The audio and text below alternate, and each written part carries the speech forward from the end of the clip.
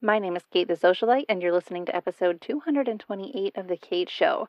One of the most frequent requests I get from interior designers and stagers and organizers and window professionals is this: can you create a marketing plan for me? And the short of it is yes. I spend a lot of time doing this on private consulting calls with my Vault members, but the longer version of that answer is, why don't I just pull back the curtain on my easy 6-step strategy process so that you can do it yourself? Yes, you listening to this podcast. Even if you choose to have someone like me do it for you ultimately, you'll be able to come to our private call feeling prepared and empowered rather than overwhelmed. Getting rid of the overwhelm is essential if you're going to move anything forward in your business and become profitable. So today on The Kate Show, I'm detailing the exact steps you need to take to get your business from rudderless and feeling lost at sea to actually what feels confusing, obscure, or even scary. You need to hear this episode because really, a marketing plan is just a plan on how you're going to reach a goal. And if marketing makes you cringe because you have no idea what you're doing and you're overloaded with too many ideas and conflicting information, this episode will bring you clarity. So we're going to get into that. But before we do, I would like to give a shout out to Amanda because Amanda left me a really sweet review on Apple Podcasts recently, and I would like to read that with you guys. Here is what Amanda said. Just want to say that I love Kate's podcast. I also love her services. I will say that in all the noise of social marketing, Kate really makes you feel a little bit better about what you're doing and what you're not doing. It's very grounding to know that your success doesn't depend on how many times you post on Instagram or Facebook. Amen, hallelujah, Amanda. And that there are other ways and routes to a successful business. You can be successful in many different ways. You often have to find that within yourself and what you're comfortable with, and Kate's really good at having guests around this topic. Highly recommend. Thanks, Kate. Thank you, Amanda. That made my day, because to be honest, guys, when you take time to write a review like this, even if it's short, it just does something for me as a podcaster, because I'm standing here or sitting here talking to nobody, talking to myself. To be quite honest, right now my recording studio is my walk-in closet because, all the clothes make for a nice sound barrier. But when I'm in here talking to all the t-shirts that I have hanging up, it can be hard for me to know, is this resonating with people? Is this helping them? And when I get reviews like this, it's like, okay, awesome. Somebody heard me and it was helpful, because that's the big thing. I do this podcast to help you guys. I started this podcast because I kept having the same conversations over and over with people on the phone or on Zoom. And I was like, man, how can I get this message out to more people? And then years ago, was it 5 years ago now? I don't know.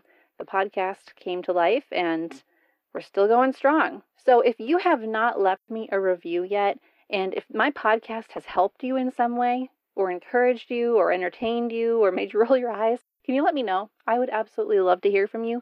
And make sure you include your name in the review. That way I can give you an actual shout out like Amanda did. All right, guys. Now I want to also thank today's sponsors. Now, before you hit the skip button, because I know that some of you do that because, sometimes I do that on podcasts too. Remember, I only accept sponsors that I believe in, and I either personally use them or I'm partnered with them in some other way. People don't just blindly come to me and be like, ooh, I'm going to pay you money to talk about me on the show. And I'm like, okay, I'll take your money. No, it's a lot more complicated than that. I deep dive into what are you doing? How are you helping the home industry? Are you reputable? Are you trustworthy? Is your product even good? And that's why I have Side Door as a sponsor still after all this time, because they're incredible. And I'm all about working smarter, not harder. And I want that for you guys too. I feel like I have some unfair advantages because I run an online business and it can be a lot easier to stop trading hours for dollars in my situation because I create something once and then can sell it, really endlessly. But with interior design or with any other industry within the larger home industry, that can be almost impossible to do. That's why Side Door was created, so that an interior designer like yourself could create a collection of curated pieces, furniture, decor, accessories, and then sell it endlessly and not have to deal with shipping or customer support or anything like that. Because imagine someone like me is like, I really need to outfit my new house, By the way, guys, I just bought a new house. I'm very excited about it. And I'm like, okay, this house is beautiful, but I don't really know how to make this living room look the way I want to, because it just seems like the pieces I'm bringing in no longer work, or I'm not sure if these look good together. Maybe they do, but I don't have the confidence to make this decision. And if someone would just point me in the right direction, then we'd be golden. Well, that's where your side door curated collections come in. Because if you were like, hey, Kate, I have this transitional collection for the living room, and the items are even good for children and that giant German Shepherd you have, and it's good quality, and it's all going to look good together and make you feel very confident about the way your home looks, I'd be like, oh, perfect, I'm all about it. And that's how it works. I see a lot of interior designers create collections on Side Door where they just throw tons of products into a collection and then throw it on their website for sale, and nothing sells. Because if you were to say, hey, Kate, here's my collection of 50 different area rugs, I'd be like, okay, thanks, bye, because I'm overwhelmed by that. And so is any other homeowner out there. We don't want to go shopping for ourselves. We want you to curate the collection for us so that we can hand over our money so you can get your commission, which, by the way, is around 30% on each sale.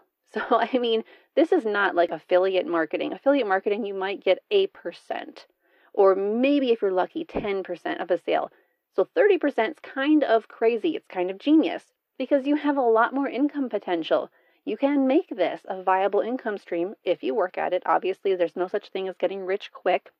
But when you learn how to implement it and market it, then it becomes a really good income stream. And the good thing is, like I said, you're curating the room package, making the sale, and you're getting paid, and Side Door does the rest. You can sell each package over and over, or you can handcraft a package for each client if you want. Either way, Side Door is a smart way to scale your design firm. So if you want to start using Side Door, you have to apply to join them. Go to onsidedoor.com and get started. All right, our other sponsor for today is HoneyBook. And if you're looking for a streamlined way to really automate your client process, then you need to check out HoneyBook. Because let's say someone fills out the contact form on your website. What happens next? Nothing? Do you have to manually respond? If so, that might end up causing needless delays. What if you had a way for someone to contact you and then you could review their information quick, and if it was a go, then you just click a button. They're immediately sent a link to book a call with you or to fill out more information. And it just streamlines everything. You can do this with contracts and invoices and proposals and even offboarding for their project, like once the reveal has happened, or if you're an organizer, once you've gotten their space taken care of. You can also have recurring payments. So if you plan to come in every quarter and reorganize a space for them, then you can do that. They can basically have you on retainer, and you can do all of this through HoneyBook. So if you would like to try HoneyBook, you can get 35% off your first 2 years with them if you use the code SOCIALITE. So go to share.honeybook.com/socialite or use the code SOCIALITE at checkout to save 35% off your first 2 years. Okay, guys, let's get into today's episode. Marketing your interior design or home staging business should be easy and relational. My name is Kate the Socialite, and I believe in action, not just ideas. And I share strategies that have proven to work right here every week. If you're serious about growing your business in the home industry, you're in the right place. Welcome to The Kate Show. Creating a marketing plan probably feels overwhelming, and I get that. But it doesn't have to be that way. So many of us stifle the growth of our businesses because we fear the unknown, and I've been there, I get it. But after listening to today's episode, you are going to have zero excuses left. You're going to walk away from this episode knowing how to create, and more importantly, how to implement a marketing plan that makes sense for your unique business. So let's just get started. This is 6 steps. I'm going to go through each one. You can always access the show notes for this episode, and I have everything written down, basically the transcript of the whole podcast episode, but it's easy to read. And you can just go through the bullet points if you want. Go to the Kate Show podcast, episode 228, to find that. But let's start with number 1. Number 1, you need to assess where your business currently stands, because if you want to create a marketing plan that gets your business to the next level, you need to know what level you're at right now. And a lot of you don't know that. And I say that because I talk to a lot of you. And that's okay that you don't know. This is where you start. This is ground zero. It's fine. To easily figure out where you're at right now, you need to ask yourself a series of questions. Now, if you answer yes to the first question, you may proceed to the next one. But if you answer no to a question, you cannot go to the following question until you've made the proper changes in your business so that your answers can be a solid yes all the way down the line. So, first question. Do you have at least a general idea of who your ideal client is and thus what they struggle with? If yes, we'll go to the next question. I'm going to assume you all said yes. Do you have a website that gives people an easy way to contact you and, optional but encouraged, a way for them to book a call? If yes, let's continue. Do you have a well-defined path for how you will onboard new clients? Meaning, when they contact you, what happens next? Is it all helter-skelter? Is it willy-nilly? Or do you have a process of, okay, someone completes the contact form, this is what we do next, that's what we do next, and boom, boom, boom. If yes, then continue to the next question, which is, do you offer no more than 3 services? If yes, then we can move on to the next big step. Let me just recap this quick. You need to know who your ideal client is because otherwise there's no way to create a marketing plan to reach them. You need to have a good website because that's the mothership of your entire brand. You should consider letting people book a call with you online, like a 15-minute discovery call, because it's easy and it's professional. You should also have a good way to onboard new clients because some of us are so focused on just getting the first client that we kind of forget we also need a plan on what to do with them once we get them. Because if you can thrill and delight that client will turn around and refer other people to you. But if you start working with them and you are just all over the place with your systems and processes, they're not going to be that impressed, and neither will you. In fact, you'll probably be really stressed out. You also need to make sure that you aren't offering conflicting services. So that's why I say try to offer no more than 3 services. Here's the deal. I work on and review a lot of interior design and home staging and organizing websites and window treatments in there. I often include window treatments under the umbrella of interior design, just so you guys know. I'm not trying to leave out the window treatment people. But what I see happening a lot is you'll have a color consultation service, and then you'll have a remodeling consultation service. And it's like, guys, make it all just a consultation because color might come up and remodeling might come up. They should be the same price, the same duration, 2 hours, whatever it is. That's the most common. And just call it a consultation. That way you're not boxing yourself or the client into what they can and can't ask you about. Same with other aspects of what you're doing. If you're like, well, I do kitchen and bathroom design, or I do bedroom design. Okay, it's all just design. And you guys know as well as I do, or even better than I do, when you do one room in the home, somehow you end up working on another room in the home. Hopefully that's not project scope creep, and it's just they hired you for a totally separate project and they're paying you well. But it's okay to just say, we offer interior design, or we offer organizing, or we offer occupied staging and vacant staging and a staging consultation. Because it's 3 different things and they're delineated enough that they don't confuse anyone and it just makes sense. Now, I will say before I hop to our next point here, because I'm kind of getting on a soapbox about this, there's been a big trend among interior designers in particular to have a designer for a day service and then a shop with a designer service. And some of you might argue, well, there's a lot of difference between those 2 services. But here's the thing. From a customer-facing perspective, there's really not. And it's just darn confusing. Like, I don't know. Should I hire her for a day? How much can she get done in a day? How much could I help her get done in a day? I don't really know. Should I just have her shop with me? Does she tell me where we're going to shop? Do I tell her where we're going to shop? This is stressing me out. I'll just think about it later. And that think about it later part makes you lose the lead. So try to make your packages tailored to your ideal client, have no more than 3 of them, and have them make sense. All right, the second step is kind of fun. You should dream about where you want your business to be 12 months from now. Because yes, it's okay to dream. Just don't confuse your dreams with goals. A dream is a desire that you have. A goal is the end result of an action plan.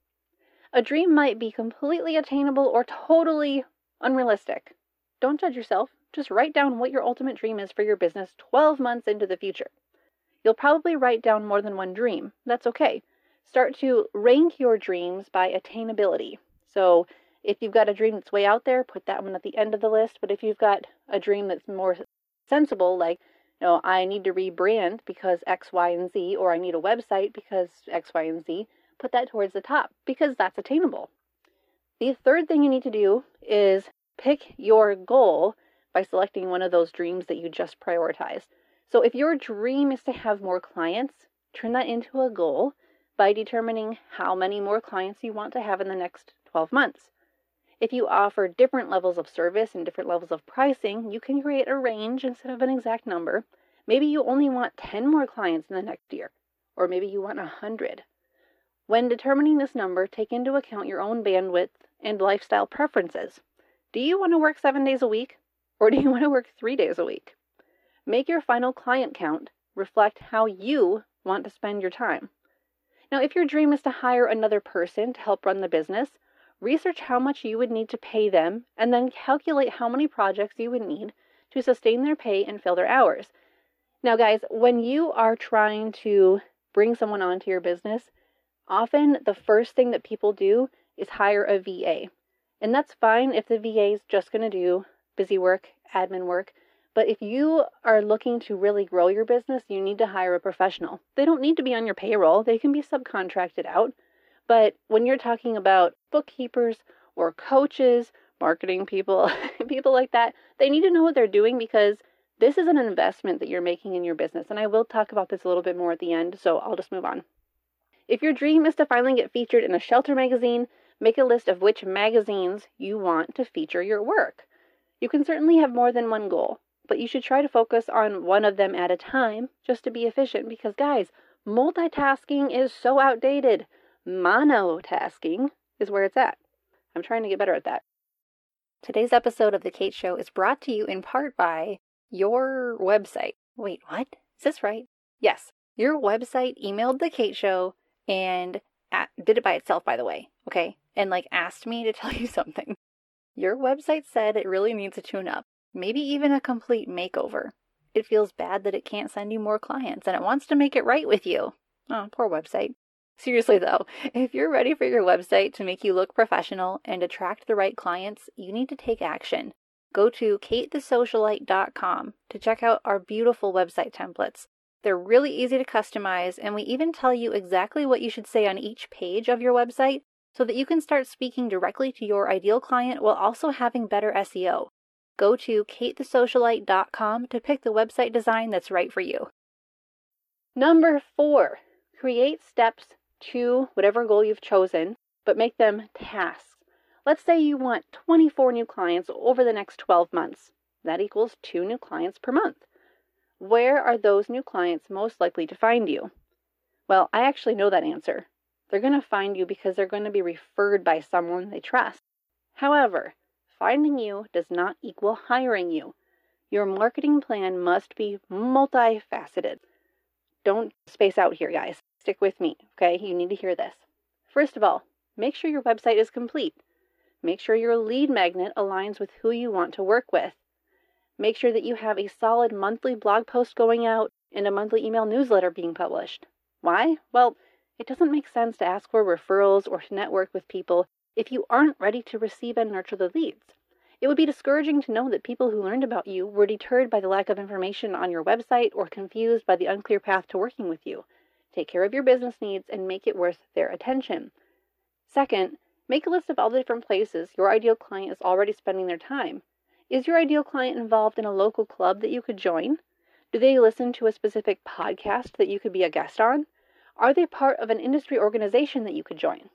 Third, assess who else might have your same ideal client without offering services that compete with yours. So right now, we're just kind of making a list of these are things that need to be done.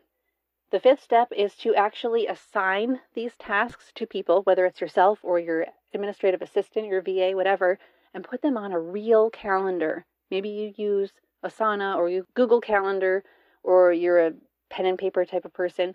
Put it on the calendar. Put it on a date. So it might look something like this. Make necessary changes to the website. You're putting that on June 1st, and you're assigning it to yourself. Start a monthly blog post, but also come up with topics that align with our ideal client and increase website traffic. Okay, that one you're going to go assign to Socialite, let's just say. I had to say that. Come on, guys. So that means you're putting the ball in our court. We're going to start working on that right away. The next task is create a lead magnet that makes sense for your services and ideal client. Well, who's doing that? You, the admin, Socialite, somebody else? Figure out who. Put it on the schedule. Tell that person, this is your job now. I'll oversee you, but you're doing the work. And that's a beautiful feeling, by the way. You guys don't have to do all the work here. The last thing is you might have on your list, or not even the last thing, just another thing you might have on your list is email automation that delivers a lead magnet to the people who signed up for it. Another thing is create the recurring monthly newsletter. So figure out what topics you need, or hire someone to both figure out the topics and create the content. Another task is choose one networking event per month. No sales pitch needed, but someone needs to attend it. So who's going to do it? What event is that going to be?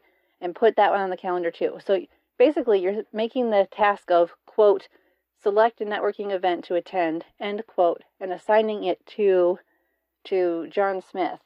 It's his job to go figure out what networking event and to put himself in the vehicle, drive to the event, and attend. Then another thing you could do is identify other businesses or professionals who serve the same ideal client that you do, and then brainstorm beneficial ways to collaborate or partner with them. So you're not going to those businesses and saying, okay, I want to partner with you, you, and you, because you don't know who those businesses are yet. You're assigning someone the task of figuring out who the businesses are and then approaching said businesses with an offer to collaborate. But you don't have to stop there, because if you make a to-do list and then you forget about it, that does not create a marketing plan. That creates a useless list of tasks. But if you list out the tasks and then you put them in your calendar and assign them to people, including yourself, that's how you hit the gas pedal on that plan. That's how you grow your business. Now, you might feel overwhelmed by the sheer number of things that need to be done before you could even start counting the new clients, but you can do this. Even if you're running your business alone, you can do this. The final step of your marketing plan would be prioritizing getting your tasks done and also overseeing whoever is helping you do the tasks. If you don't make time for your own marketing, who else will? You're the only person who can make your business successful. Magic dust in the form of another online course, another mastermind, or another marketing podcast will inspire you, but inspiration doesn't automatically grow your revenue, does it? It's still your responsibility to do your own marketing or to hire someone to do it for you. Now, I've seen plenty of businesses outsource their marketing to virtual assistants, to the junior designer on their team, to their former college roommate, or their adult child. None of these people are responsible for generating the marketing plan or for analyzing its impact on your goals. You are. The same is true of professionals in micro-marketing niches like Instagram. If you hire a social media manager and you wonder why leads aren't coming in, it's your job to assess whether social media even makes sense as part of your marketing plan. That's the beautiful and the ugly part about being an entrepreneur. It all stops with me, the business owner. It all stops with you. That's where the buck stops. You can't blame anybody else. If something that you're doing isn't working, it's on us as the owners of our business to take ownership and figure out what needs to change and then make sure it gets implemented. Now, I do want to leave you guys with something to think about here, if you're not already thinking about a lot. If your budget is tight and you know that marketing or asking for help is going to cost money, then step back and think about these things. First of all, the cost of doing business is a real expense. While you can bootstrap most of it in the beginning, if you're trying to level up and not stay stuck, you're going to need to upgrade. Upgrade something, upgrade the help you're getting, upgrade the online tool, upgrade whatever it is. If you need to upgrade an online tool because it will automate your email delivery or it will help your business run more smoothly, consider it an investment worth making. If you need to hire a professional, consider it an investment worth making. The time that you would spend doing these things manually is time you could have spent doing things that only you can do, like networking or working with clients or spending time with your family. Opportunity cost should always be a key factor when making marketing decisions. Yes, you could go the cheap route, but what sort of opportunity is that going to cost you? Something to think about. Another thing to think about is that it costs less and profits you more to outsource the tasks that you hate doing. Now, trust me, there are plenty of marketing and business tasks that you can do on your own if you make the time. Then there are others that you just hate the thought of doing, and you'll never make the time for them anyway, no matter how much you keep writing them on your to-do list, and you don't want to learn how to do them, so you might as well just find someone who can do it and enjoy doing it. You can also cut unnecessary expenses from your business by canceling things like Google Ads spend and social media spend. Google Ads, which is just a form of advertising, should be used after your marketing plan has been completely set up, if at all. Advertising brings attention to the marketing that already exists, and advertising is not at all fruitful without marketing. On the other hand, or rather in a continuation of that, social media has proven, both anecdotally and statistically, to be ineffective at reaching and converting clients for service-based custom businesses in the home industry. At the end of the day, you get to decide whether your business will be successful and whether it's worth investing time or money into. If you think your business is worth it and you act accordingly, so will your clients, because like attracts like. All right, guys, that is what I have for you this week. Kind of a heavy thing to think about, but it doesn't have to be overwhelming. In fact, the moment you start taking the first few steps into creating your marketing plan, the overwhelm will begin to dissipate. Because the best way to squash your paranoia, to squash that frustration and the feeling of disempowerment, is to take action. So that's what I want you to do this week. Until next week, I want you to keep your marketing simple. Keep your message clear. That's really what the marketing plan is all about. And I'm here for you when you need it. All right, guys, I will talk to you soon. Thanks for listening. Visit us at thekateshowpodcast.com, where we empower home professionals with marketing confidence.